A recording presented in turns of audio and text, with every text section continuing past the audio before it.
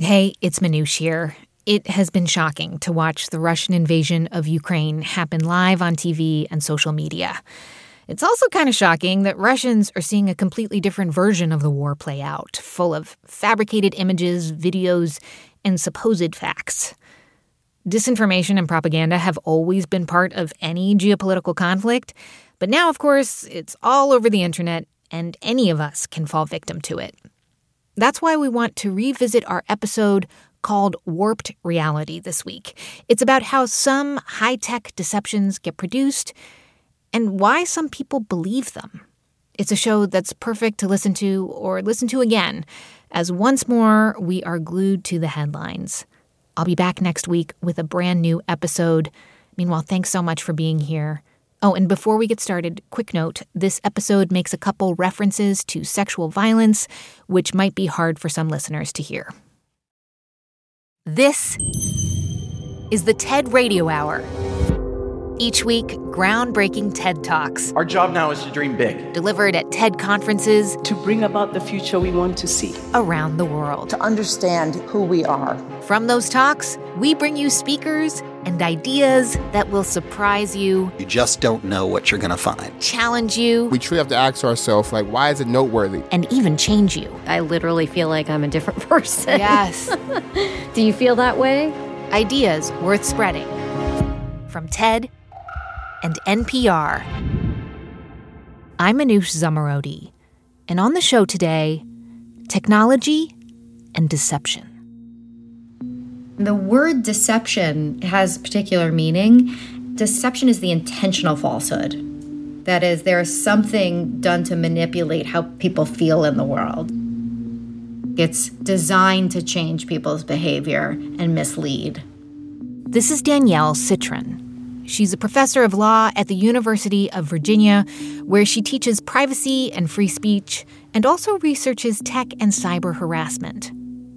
And one of the best examples of this, she says, is the story of a woman named Rana Ayyub.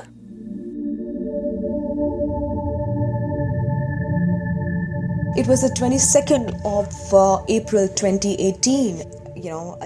Rana Ayyub is an investigative journalist in India who has exposed human rights abuses and government corruption. I am somebody who sent one of the most important ministers in the Modi government behind bars in 2010, and that man now happens to be the second most powerful man in India. And in April of 2018, she received an email from a source inside the Modi government. And the person said, "Heads up, a video is going around about you." It was like a 2-minute, 30-second porn video with my image morphed on it. It was a fake sex video. And, she's got big brown eyes. It looked like her. That was Rana. No questions about it. When I got that video, I felt like I was humiliated. I was shamed by the people who wanted to discredit me. And it went viral. Screenshots of that video were all over my social media, on Instagram, Facebook, Twitter, WhatsApp, messages and forwards all over India. Within 48 hours, it's been reported that it was on half of the phones in India. Before I knew, it was on my father's phone, my brother's phone. Within a day after that, her home address, her cell phone number, all over the internet. There were fake ads on adult Finder sites saying that she was available for sex and this is where she lives. She was inundated with death and rape threats. I think I was as good as dead for the next 5 days since I received that video.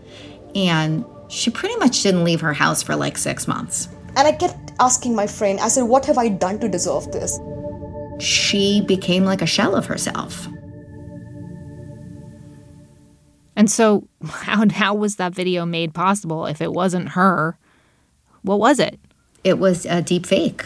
Her face was inserted into a porn clip. Ugh. So, when I first worked on it, what we knew about it was that you could insert faces into videos and use sophisticated neural networks to do that. It's called generative adversarial networks that sort of insert a video and then find mistakes and then keep iterating so that it becomes pretty perfected. But even then, so 2 years ago, you could sort of tell though, like if you stared at it enough, it wasn't as good as Pixar. It wasn't as good as, the Lucasfilms. And over time, what we've seen is that now we can create from digital whole cloth videos showing you doing and saying things that you never did or said. And they're really hard to tell with the human eye that it's just not manufactured, right? And so Rana was a perfect example and the first one I had heard of a deepfake sex video being used to basically drive someone out of the marketplace of ideas. So if I go on one of these platforms right now, what's the likelihood that I will come across a deepfake? Or are we talking about a future that we're careening towards? I'm largely imagining a terrible future, but it's pretty bad in the here and now. Let me explain. A group called Sensity, they found that a year ago, there were 15,000 deepfake videos online. And of those 15,000, 96% were deepfake sex videos, and 99% of those 96% were of women's faces inserted into porn. Wow. Fast forward to just a year later. 50,000 deepfake videos, again, same lineup, right? Mostly over 90% deepfake sex videos, and again, same lineup, mostly all of women whose faces are being inserted into porn without their permission. And it's not just US women. They found that it was women from all over the world. Huh. And, I guess women's images have been altered and airbrushed for so long. And in some sense, we're already surrounded by fake images everywhere. But this is clearly taking it to a whole nother disturbing level. Yep. Lies are absolutely nothing new to the human condition. But what makes this phenomenon different is sort of two things coming together. And the first is that we have this human frailty where audio and video have this power over us, especially, what we see. So that we see something, we're going to believe it.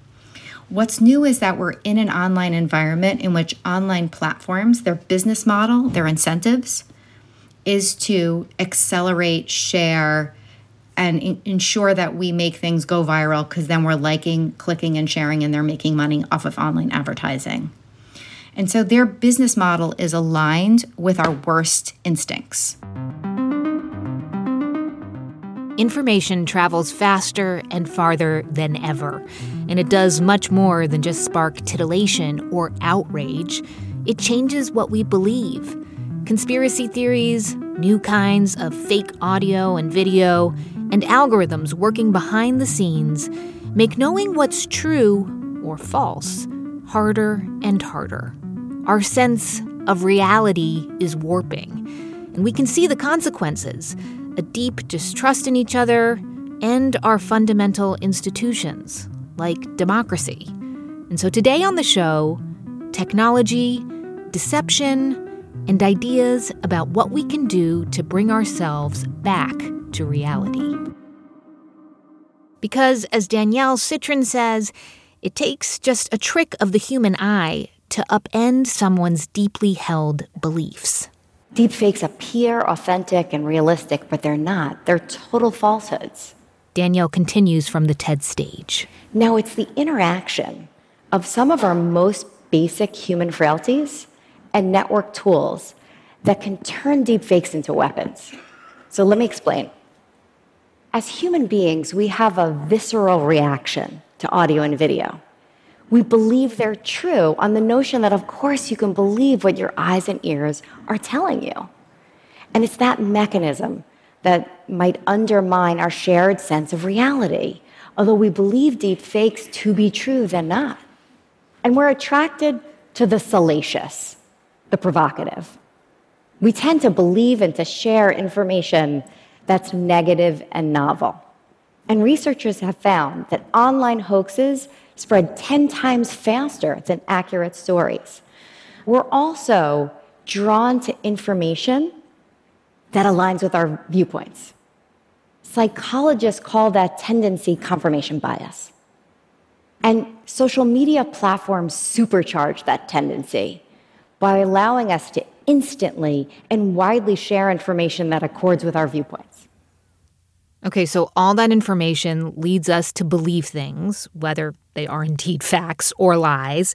But what about the people who say that they have the right to produce deepfakes or spread other misinformation because of the First Amendment, free speech? It's a misunderstanding both of First Amendment doctrine and free speech theory, right? Because not all ones and zeros and words are protected speech as a matter of First Amendment law and a matter of free speech values, right? Why do we protect free speech? Because it helps us figure out how to govern ourselves, because the truths sort themselves out in the marketplace of ideas, because it helps us engage in self-expression, because it's a safety valve. You know, there's so many reasons why we protect free speech. Yep. All those reasons. And we could add more. You know, we got a few more. But when it comes to defamatory falsehoods, let's take the deepfake video of showing someone doing and saying something they never did. As a matter of First Amendment doctrine, we chill that kind of speech. If you, with actual malice, spread a fake video of a public official doing and saying something they never did, but you know it's false, you can be sued for that, right? So much, and I've been writing about this stuff for a long time, and in my book, Hate Crimes in Cyberspace, kind of explore how, you know, these online tools, it isn't all just the public square. You know, the Supreme Court has a series of silly kind of, you know, this understanding of the internet as if it's still 1996, right? Like it's all the town square and we're all town criers. That's foolish. What we're doing online is we're working, we're hustling for clients, we're spreading ideas, we are finding loved ones, right? We are exploring ideas. We are doing everything that we do offline, we do it online, because phones are wherever we are. And so the idea that everything that happens online is protected free speech is wrong. And it's not good for free speech values. So the deepfake sex video of Rana, guess what? It ended up with her offline and silenced. You know, your nude photo appears in a search of your name, you are offline. You take down, this is just my experience working with victims, you literally take down all of your presence online. You're basically canceled for something that you didn't do. That's right. Your private persona becomes your public persona in an unwilling way that destroys your public persona. And it's so easy for people to say it's free speech. And, you know, I will often get the pushback, often from people who are privileged, so white men, love you, but they will say to me, like, you know, Danielle, like you're a prude. Why are you making such a big deal about nude photos? We should all just put our nudes online. And I just then take a beat. I'm calm, right? I don't get mad. But I say, I'm so glad you're going to make that choice. But I'm not going to make that choice, right? Because it's going to cost me and other women of color, trans women, gay men, trans men, you know, bi folks, like queer folks. It's just going to cost them more. In a minute, Daniel Citrin on why deep fakes have the potential to undermine our democracy. On the show today, technology, deception, and our changing sense of reality. I'm Manoush Zomorodi, and you're listening to the TED Radio Hour from NPR. Stay with us.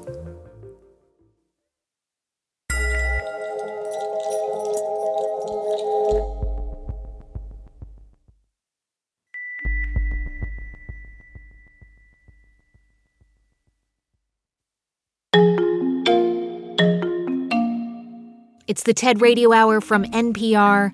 I'm Manoush Zomorodi, and we were just hearing lawyer and privacy expert Daniel Citrin describe a recent internet phenomenon, videos called deep fakes.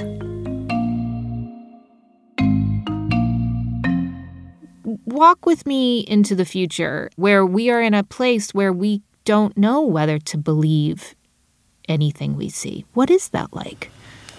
So we call that the liar's dividend.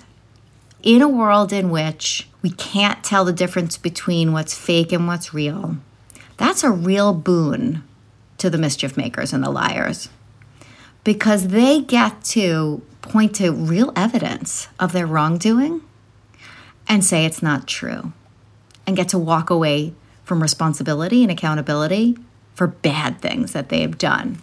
And we've seen illustrations of this. I'm automatically attracted to beautiful. I just start kissing them. It's like a magnet.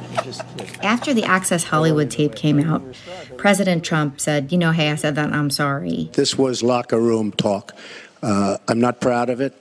I apologize to my family. I apologize A year to later, he shared with a reporter, I actually wasn't me on the Access Hollywood tape. He was sort of throwing out the liar's dividend. Maybe it'll work, right? Now, for the most part, that didn't really have great traction.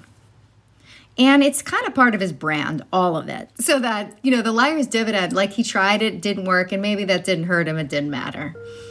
But in an environment in which we are sort of post-truth, so that we're going to believe falsehoods if they accord with what we believe, and we're going to disbelieve truths if they don't accord with what we think, confirmation bias, then we're in this kind of post-truth environment.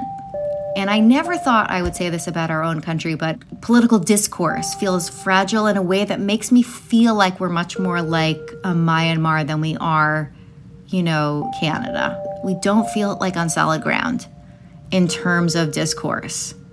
And so in this environment, it feels so fragile, our democracy.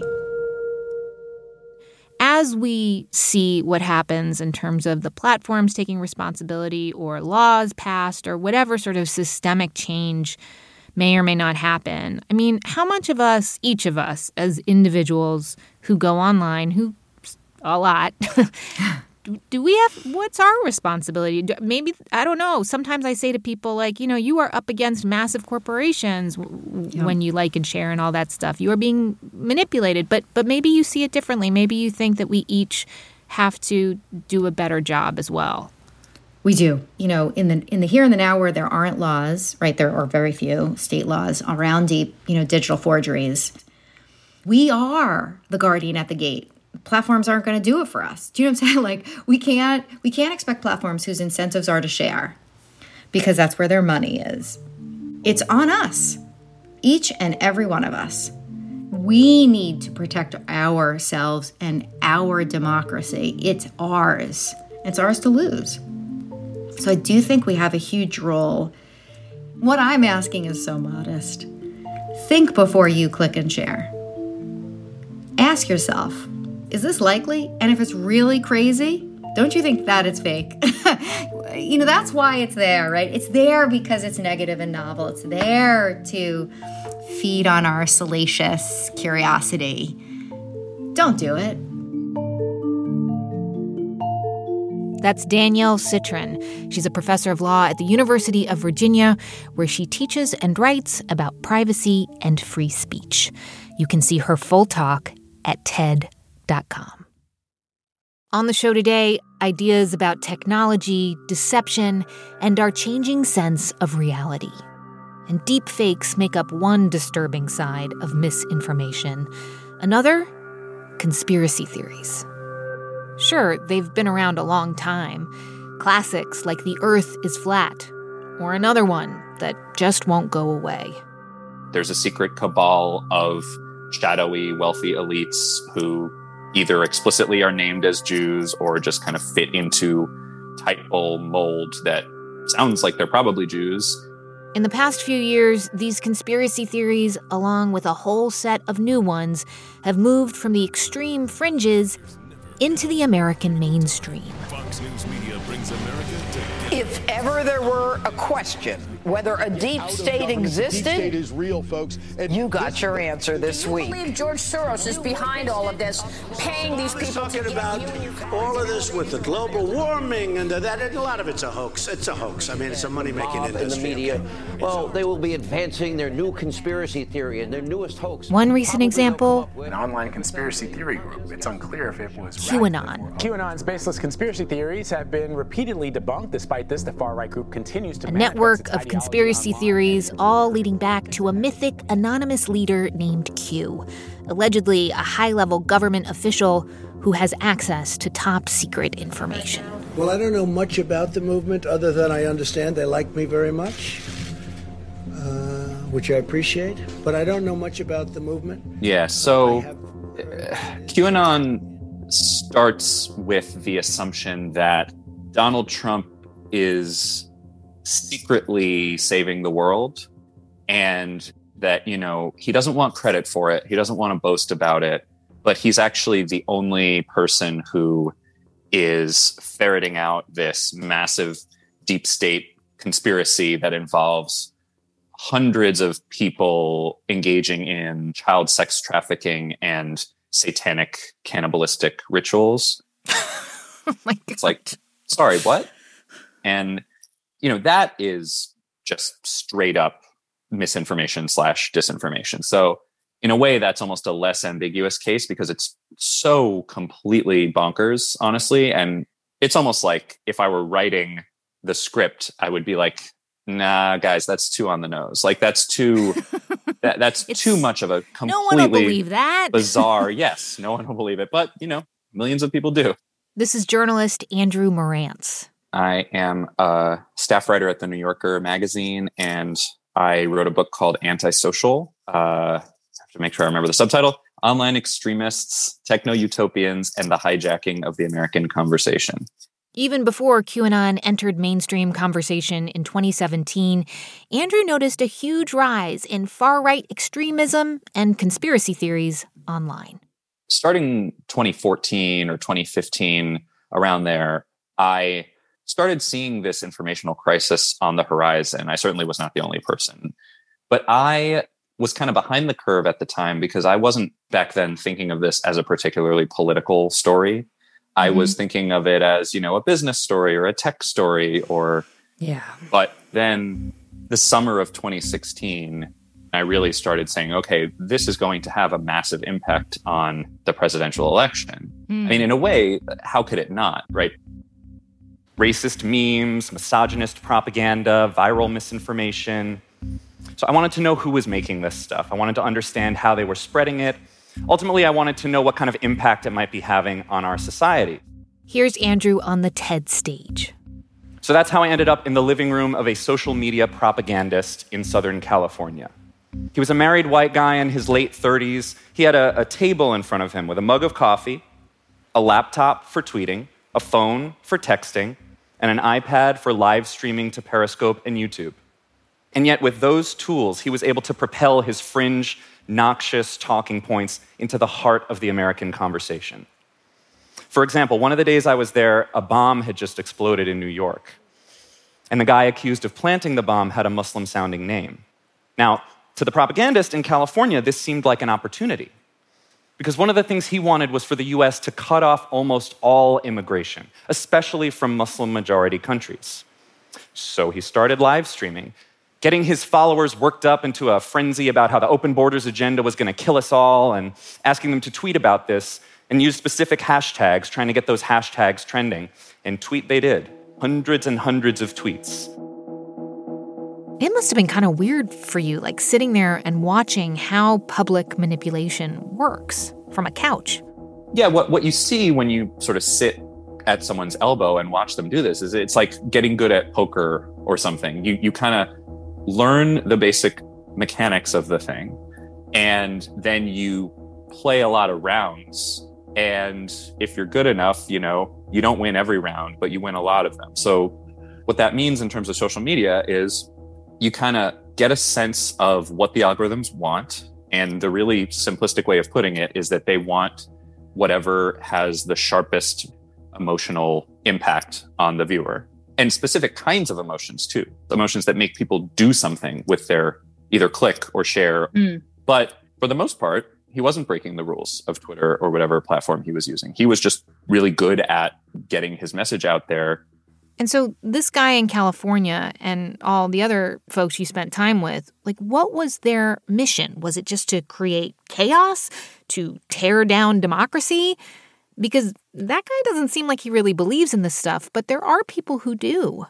Yeah, it's a spectrum, right? It's sometimes we talk about, people who are doing this for profit cynically, who don't believe what they're peddling, and then people on the other hand who are true believers. And I think that is a true and worthwhile distinction. And I guess all I would add is that there are many shades of gray in between. Yeah. Right. So it's not purely immediate monetary motivation in most cases. And then you'll get some cases where it is just people who have just been radicalized or, red pilled, as they call it. And they just think the world will not be safe until we have a white ethno state. And, obviously those people are hard to deal with because they're pretty far gone. I talked a lot with one young woman who grew up in New Jersey. And then after high school, she moved to a new place and suddenly she just felt alienated and cut off and started retreating into her phone. She found some of these spaces on the internet where people would post the most shocking, heinous things. And she found this stuff really off-putting, but also kind of engrossing. She started interacting with people in these online spaces and they made her feel smart. They made her feel validated. She started feeling a sense of community. Started wondering if maybe some of these shocking memes might actually contain a kernel of truth. A few months later, she was in a car with some of her new internet friends headed to Charlottesville, Virginia, to march with torches in the name of the white race. She'd gone in a few months from Obama supporter to fully radicalized white supremacist. Okay, so for those of us who just can't wrap our heads around how someone's ideas about the world can change so rapidly. Right. Like, how does that happen, especially with something like QAnon, which is really an entire mindset? Yeah, so it's sort of like any cult, you start with the stuff that sounds less controversial, and then the more and more people get initiated, the more they're prepared to believe more and more outlandish things. So you kind of start with parts of it that are closer to the truth. Like there was this guy, Jeffrey Epstein, who really was doing all kinds of outrageously terrible things. And he really was friends with Bill Clinton and Prince Andrew. And, there really was a conspiracy to cover up those crimes that is still ongoing. And then you kind of go from there to, I bet Hillary was involved. And I also bet Tom Hanks was involved. And I bet Oprah's probably involved. And they all have a dungeon somewhere where they're locking up children and trying to harvest their adrenal glands. And okay, you lost me with the adrenal glands. Well, I think when you start going down that rabbit hole, part of it is engaging in a kind of collective fan fiction. And part of it is, wait, but what if this is real? And it's flirting with that line. And, I can get that to some extent. I get the thrill of being like, what if there really was an Illuminati? And it's just to a certain kind of person at a certain desperate moment in their lives, or just spend too much time on the internet. They can't keep those blurry lines straight, and it becomes their entire reality. I can understand how in a time of financial problems, insecurity, this idea of being part of a movement and having meaning in your life and being, part of like the revolution, right? Like, absolutely. That's very exciting. Yeah. Yeah, part of the underground, part of the resistance. And having secret knowledge that no one else can see except for your compadres. Yeah, it's just bizarre how far it can go. And some of these tropes are, centuries old in some ways. They are not new. Yeah, I did not expect the fact that I am Jewish to matter in any way. I didn't expect to be talking about things like Protocols of the Elders of Zion and like Mein Kampf and stuff. I thought, frankly, that they would be a little more original than that. But as it turns out, there are certain tropes that just refuse to go away. And it does a lot of work for people. It helps explain things that are otherwise unexplainable. Why is the economy so obviously seem to be rigged against me? Why can't I find meaningful work? Or why do I have work, but I still don't feel like my life has any purpose? Why, on and on and on with these kind of sometimes unanswerable questions. And if the answer is because there are 10 people in a room somewhere saying, I don't want people to have meaning in their lives, then in a way that's kind of a comforting explanation, because it means that there's at least a nameable reason or an identifiable enemy. And often that's Jews, often that's women.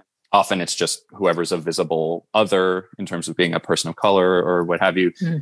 But I think one of the notable things for me is not that these tropes still exist in the world, but the fact that they can be revived in terms of popularity and in terms of salience to the national discourse. That I did find surprising. I mean, it feels as though this idea that a single person switching on a story that changes people's perception of what reality even is has become so commonplace that we are in the midst of an era of very little trust. Yes, it is commonplace now. And the companies have had a lot of time to try to figure this out. In some ways they have. It is no longer okay on Facebook to buy an ad in an American election using rubles as the currency. Right. That was a loophole that was open in 2016. That should not have been open, but it was. They did close that loophole. But the larger loophole, which is the entire incentive structure, the entire thing that social media is built to do, that hasn't changed. And yeah, as a result, we are living in a pretty confused and confusing time. So what do we do in the meantime? Like, how do we fix this at least a little bit? Yeah, so a lot of the bigger solutions to this are going to have to be systemic, and the companies are going to have to step up, and it might involve government regulation and all kinds of bigger things. But until they rebuild and dismantle their business model, there are things that individuals can do. And one of them, I call it being a smart skeptic. So there are things that pass for skepticism online that I think are actually just knee-jerk, contrarian trollery. So you often see people saying, well, I'm just asking for more evidence and I'm just asking the question. But that is not real skepticism. Yeah. Real skepticism is being open-minded, but not being so open-minded that your brain falls out. Demanding evidence, but not demanding evidence past the time when a question has been settled. If you just sort of say, well, I don't know, everybody says racism is bad, but I'm skeptical of that claim. I don't think skepticism is the best word for what you're doing there. And sometimes there just is consensus on something, and there's a certain cast of mind of a person who just doesn't want to hear that. It's a kind of addiction to feeling like you have secret access to knowledge that, the boundaries of polite society doesn't want you to have. If only we all had that secret access, right? Yeah, it's a thrilling idea. It's just that sometimes the real answer is the answer that most people already believe. And I'm sorry if that's boring, but it just sometimes is the case. That's Andrew Marantz. He's a journalist and staff writer for The New Yorker. You can see his full talk at TED.com. On the show today, technology and deception. I'm Manoush Zomorodi, and you're listening to the TED Radio Hour from NPR.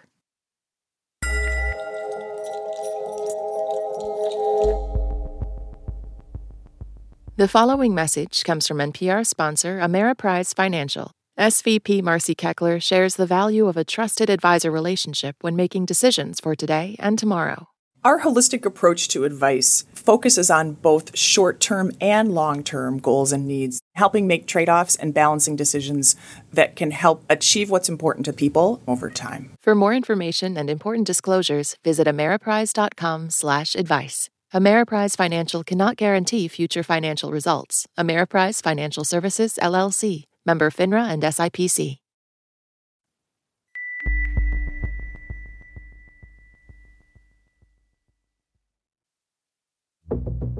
It's the TED Radio Hour from NPR. I'm Manoush Zomorodi.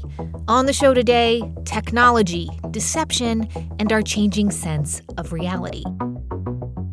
And so far, we've been talking about deep fakes, conspiracy theories, and other kinds of misinformation. But data and algorithms, they can warp our reality too. We can deceive ourselves into thinking they're not doing harm, or we can fool ourselves into thinking because it's based on numbers that it is somehow neutral. AI is creeping into our lives, and even though the promise is that it's going to be more efficient, it's going to be better, if what's happening is we're automating inequality through weapons of mass destruction and we have algorithms of oppression, this promise is not actually true, and certainly not true for everybody. Weapons of mass destruction, algorithms of oppression, which basically means bias and human error can be encoded into algorithms, leading to inequality. To keep them in check, the Algorithmic Justice League to the rescue. My name is Joy Blum-Winnie. I'm the founder of the Algorithmic Justice League, where we use research and art to create a world with more equitable and accountable AI. You might have heard of the male gaze or the white gaze or the post-colonial gaze. To that lexicon, I add the coded gaze, and we want to make sure people are even aware of it because you can't fight the power you don't see, you don't know about. Joy hunts down the flaws in the technology that's running every part of our lives, from deciding what we see on Instagram to how we might be sentenced for a crime. What happens when somebody is harmed by a system you created? You know, what happens if you're harmed? Where do you go? We want that kind of place to be the Algorithmic Justice League so you can seek redress for algorithmic harms.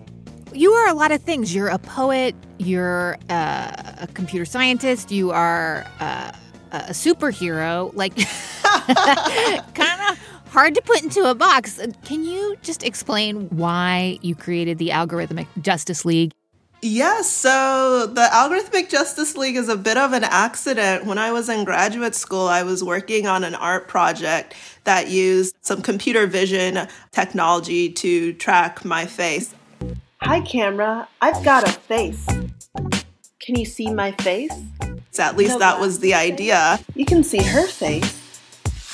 What about my face? And when I tried to get it to work on my face, I found that putting a white mask on my dark skin I've got a mask. Is what I needed in order to have the system pick me up. And so that led to questions about, wait, are machines neutral? Why do I need to change myself to be seen by a machine? And if this is using AI techniques that are being used in other areas of our lives, whether it's health or education, transportation, the criminal justice system, what does it mean if different kinds of mistakes are being made? And also, even if these systems do work well, let's say you are able to track a face perfectly, what does that mean for surveillance? What does it mean for democracy, First Amendment rights, you know? Joy continues from the TED stage.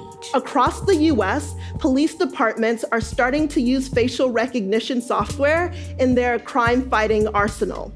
Georgetown Law published a report showing that 1 in 2 adults in the US, that's 117 million people, have their faces in facial recognition networks. Police departments can currently look at these networks unregulated using algorithms that have not been audited for accuracy. Machine learning is being used for facial recognition, but it's also extending beyond the realm of computer vision. So who gets hired or fired? Do you get that loan? Do you get insurance? Are you admitted into the college that you want to get into? Do you and I pay the same price for the same product purchased on the same platform? Law enforcement is also starting to use machine learning for predictive policing. Some judges use machine-generated risk scores to determine how long an individual is going to spend in prison. So we really have to think about these decisions. Are they fair? And we've seen that algorithmic bias doesn't necessarily always lead to fair outcomes. When I think about algorithmic bias and people ask me, well, what do you mean machines are biased? It's just numbers, it's just data. I talk about machine learning and it's a question of, well, what is the machine learning from? Well, what is the machine learning from? Like, what's the information that it's taking in? So an example of this, what I found was that for face detection, the ways in which systems were being trained involved collecting large data sets of images of human faces. And when you look at those data sets, I found that many of them were pale and male, right? You might have a data set that's 75% male faces, over 80% lighter skinned faces. And so what it means is the machine is learning a representation of the world that is skewed.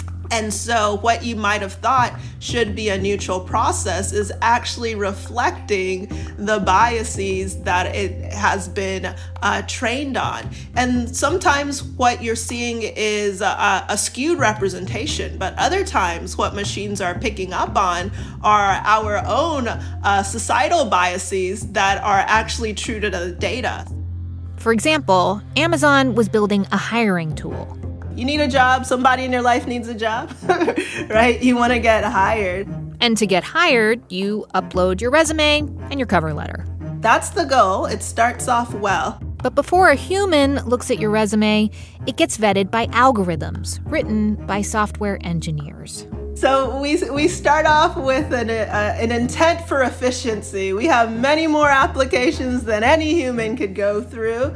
Let's create a system that can do it more efficiently than we can. And how to build that better system? Well, we're going to gather data of resumes, and we're going to sort those resumes by the ones that represented candidates we hired or did well. Your target is who you think will be a good long-term employee. And now the system gets trained on the data. And the system is learning from prior data. So I like to say the past dwells within our algorithms. You don't have to have the sexist hiring manager in front of you. Now you have a black box that's serving as the gatekeeper. But what it's learning are the patterns of what success has looked like in the past. So if we're defining success by how it's looked like in the past, and the past has been one where men were given opportunity, white people were given opportunity, and you don't necessarily fit that profile, even though you might think you're creating this objective system, it's going through resumes, right? This is where we run into problems. So here's what happened with Amazon's hiring tool. What happened was, as the model was being built and it was being tested, what they found was a gender bias where resumes that contained the word women or women's or even all women's colleges, right? So indication of being a woman were categorically being ranked lower than those that didn't. And try as they might, they were not able to remove that gender bias, so they ended up scratching the system. They scratched the system, and that's a big win. But one win compared to thousands of platforms that use skewed algorithms that could warp reality. It has not been the case that we've had universal equality or absolute equality, in the words of Frederick Douglass. Mm-hmm. And I especially worry about this when we think about techno-benevolence in the space of healthcare, right? Mm-hmm. We're looking at, let's say, a breakthrough that comes in talking about skin cancer. Oh, we now have an AI system, right, that can classify skin cancer as well as the top dermatologist, a study might say, a headline might read. And then when you look at it, it's like, oh, well, actually, when you look at the data set, it was for lighter skinned individuals.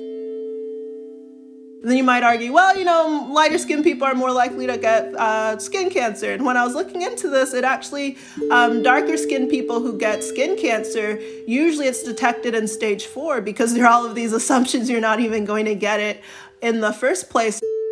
So these assumptions can have meaningful consequences. You know, we were just talking before about the 2016 presidential election. Have you seen any examples of artificial intelligence being used in voting or politics? Yeah, so Channel 4 News just did this massive investigation showing that the 2016 Trump campaign targeted 3.5 million African Americans in the United States, labeled them as deterrents in an attempt to actually keep people from showing up to the polls. They used targeted ads. Yes. And we know from Facebook's own research, right, that you can influence voter turnout based on the kinds of posts that are put on their platform.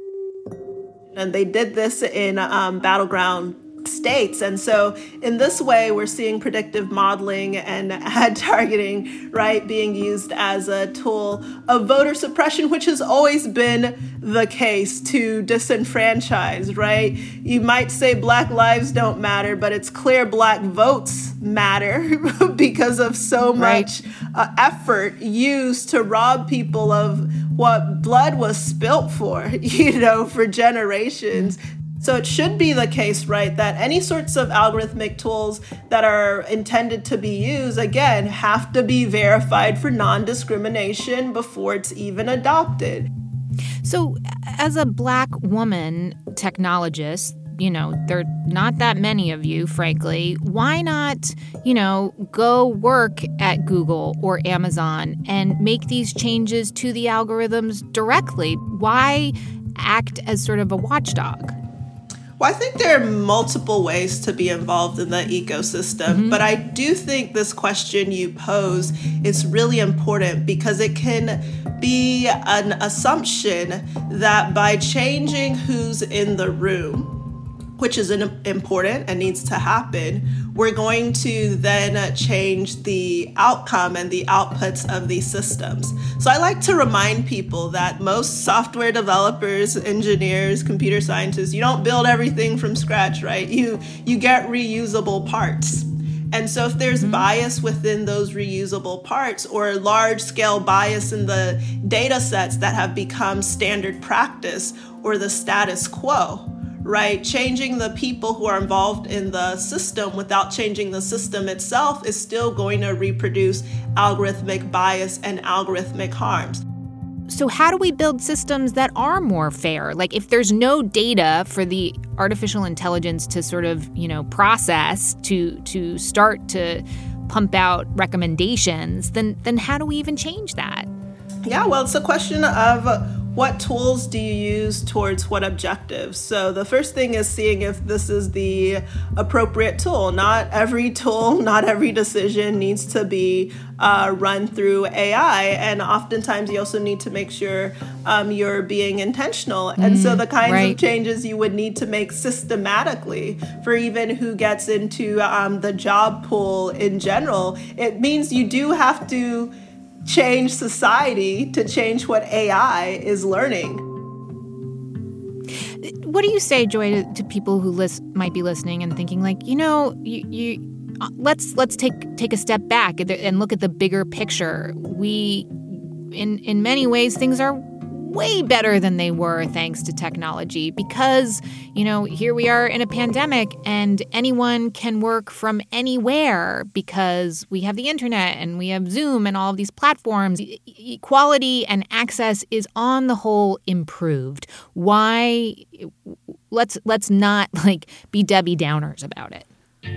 Yeah, I always ask who can afford to say that because I can tell you the kids who are sitting in McDonald's parking lot so they can access the internet to be able to attend school remotely. That has never been their reality. And so oftentimes if you are able to say technology on the whole has done well, it probably means you're in a fairly privileged position. There's still a huge digital divide. Even there are billions of people who don't have access to the internet. I was born in Canada, moved to Ghana, and then grew up in the US. So I had very Western assumptions, about what tech could do and very much excited to use the tech skills I'd gained as a undergrad at Georgia Tech, to use tech for good, tech for the benefit of humanity. And so when I critique tech, it's really coming from a place of having been enamored with it and wanting it to live up to its promises. I don't think it's being a Debbie Downer to show ways in which we can improve so the promise of something we've created can actually be realized. I think that's even a more optimistic approach than to believe in a wishful thinking that is not true. One thing that you've said that I find I love this idea that you say there's a difference between potential and reality and that we must separate those two ideas. Yes, so it's so easy to fixate on our aspirations of what tech could be. And I think in some ways it's this hope that we can transcend our own humanity, right? Our own failures. And so, yes, even if we haven't gotten society quite right, ideally, we can build technology that's better than we are. But we then have to look at that fact that technology reflects who we are. It doesn't transcend who we are.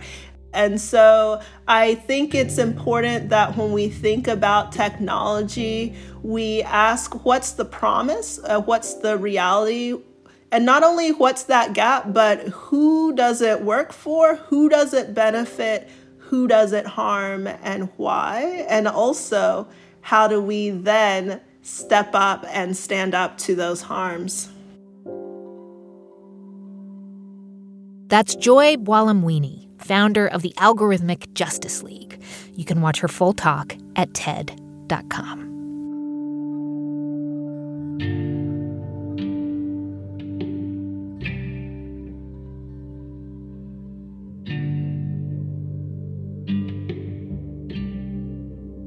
Thank you so much for listening to our show this week about technology, deception, and our warped reality. To learn more about the people who were on it, go to ted.npr.org, and to see hundreds more TED Talks, check out TED.com or the TED app.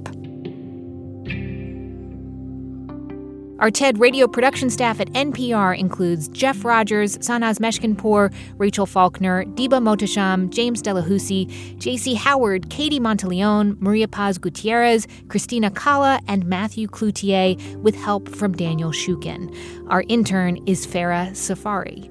Our theme music was written by Ramteen Arablouei. Our partners at TED are Chris Anderson, Colin Helms, Anna Phelan, and Michelle Quint. I'm Manoush Zomorodi, and you've been listening to the TED Radio Hour from NPR.